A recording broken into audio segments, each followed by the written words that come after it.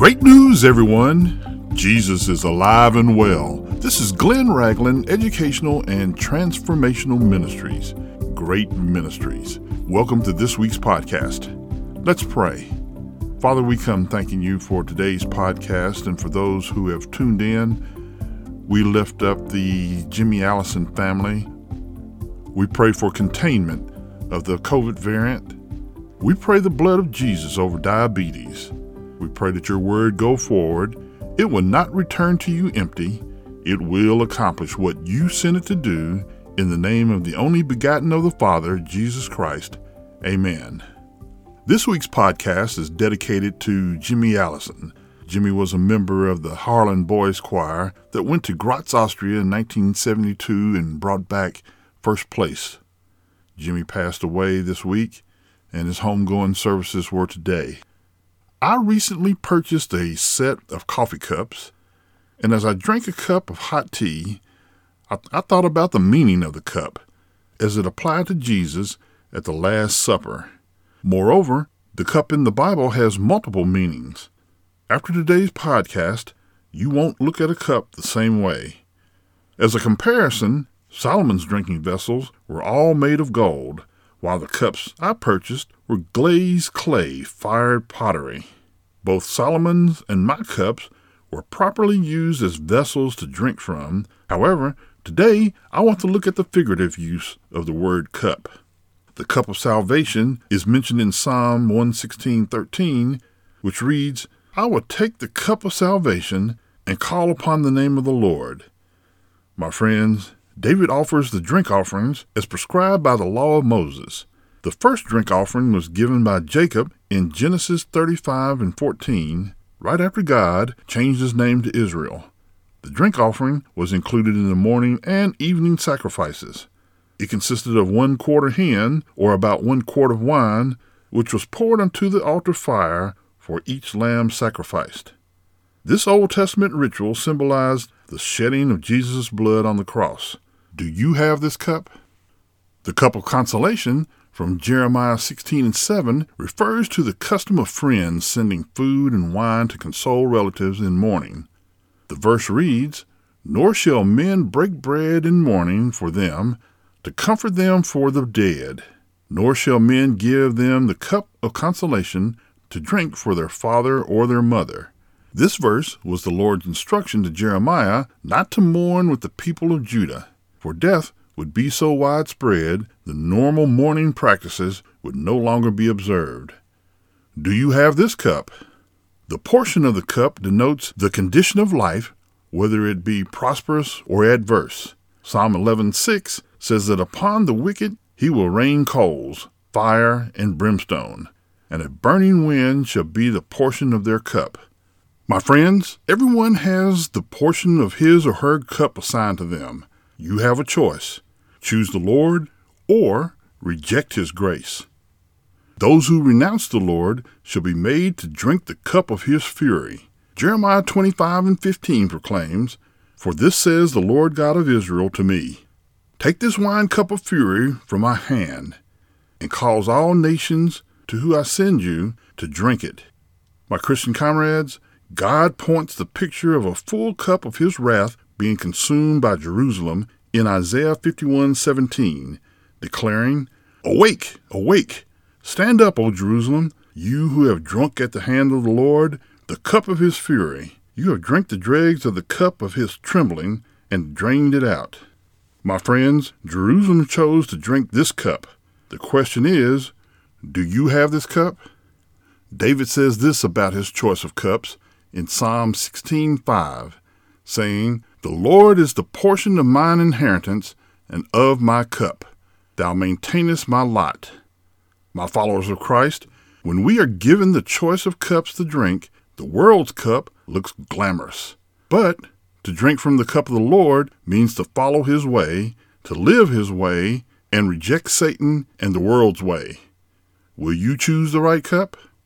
The cup of astonishment is found in Ezekiel 23:33, which reads, "You will be filled with drunkenness and sorrow, with the cup of astonishment and desolation, with the cup of your sister Samaria." My Christian companions, Both Israel, which is also Samaria, and Judah drank the cup of wrath for worshiping other gods. Are you drinking from this cup? Zechariah 12:2 mentions the cup of trembling as the prophet records these words, "Behold, I will make Jerusalem a cup of trembling unto all the people around them, when they shall be in siege both against Judah and against Jerusalem."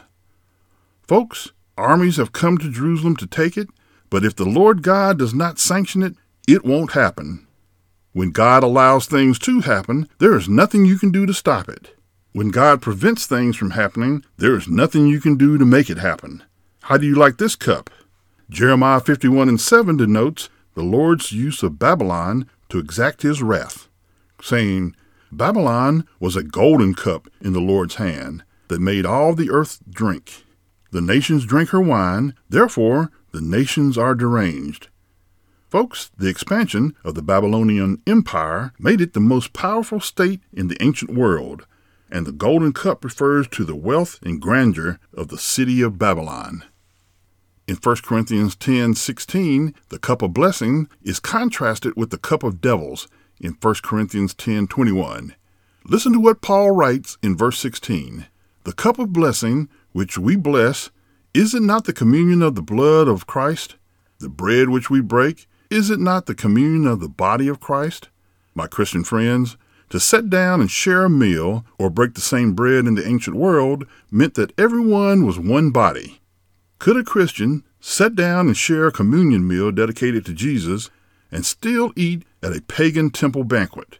Paul answers the question in verse 21, saying, "You cannot drink of the cup of the Lord and the cup of demons. You cannot partake of the Lord's table and of the table of demons." My Christian companions, just because you receive a dinner invitation doesn't mean you have to accept.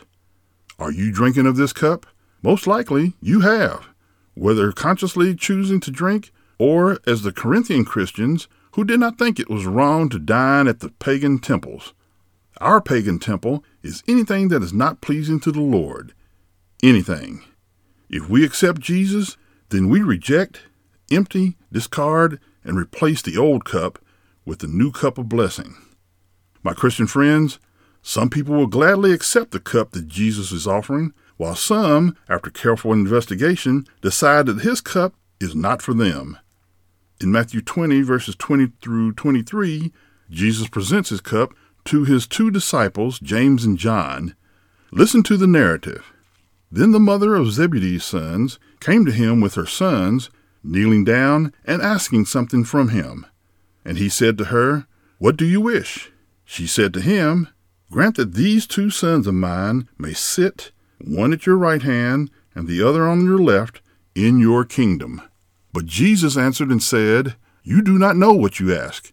Are you able to drink the cup that I am about to drink, and be baptized with the baptism that I am baptized with?' They said to him, 'We are able.' And he said to them, 'You will indeed drink my cup, and be baptized with the baptism that I am baptized with. But to sit on my right hand and on my left is not mine to give, but it is for those for whom it is prepared by my Father.' My friends, the brothers answered Jesus before they understood what was in his cup. James would be the first apostle martyred in Acts 12, verses 1 and 2, which records, "Now about that time Herod the king stretched out his hand to harass some from the church.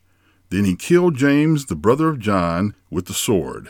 Folks, John would live longer than any of the apostles, but spent many years exiled on the Isle of Patmos. He watched the early church suffer persecution and disintegrate through apostasy. Part of what is in the cup of Jesus is suffering. When you decide to drink from his cup, you may have to suffer. Are you ready to drink this cup? When Jesus instituted the Lord's Supper, he offered his disciples the cup, saying in Matthew 26, verses 27 through 29, that he took the cup, he gave thanks, and he gave it to them, saying, "Drink from it, all of you. This is my blood of the new covenant, which is shed for many for the remission of sins. But I say to you, I will not drink from this fruit of the vine from now on until that day when I drink it new with you in my Father's kingdom." My friends, Jesus did not make the customary explanation of the meaning of the unleavened bread and the wine. He started a new agreement with man that the wine in the cup represented the blood of Jesus, not lamb's blood. Those who accept this cup are set free from the guilt of sin. Will you drink this cup? After the Lord's Supper, Jesus went to pray in the Garden of Gethsemane. Now God the Father would set before his Son his wrath in a cup. In Matthew 26:39, Jesus says, "O my Father, if it is possible, let this cup pass from me, not as I will, but as you will."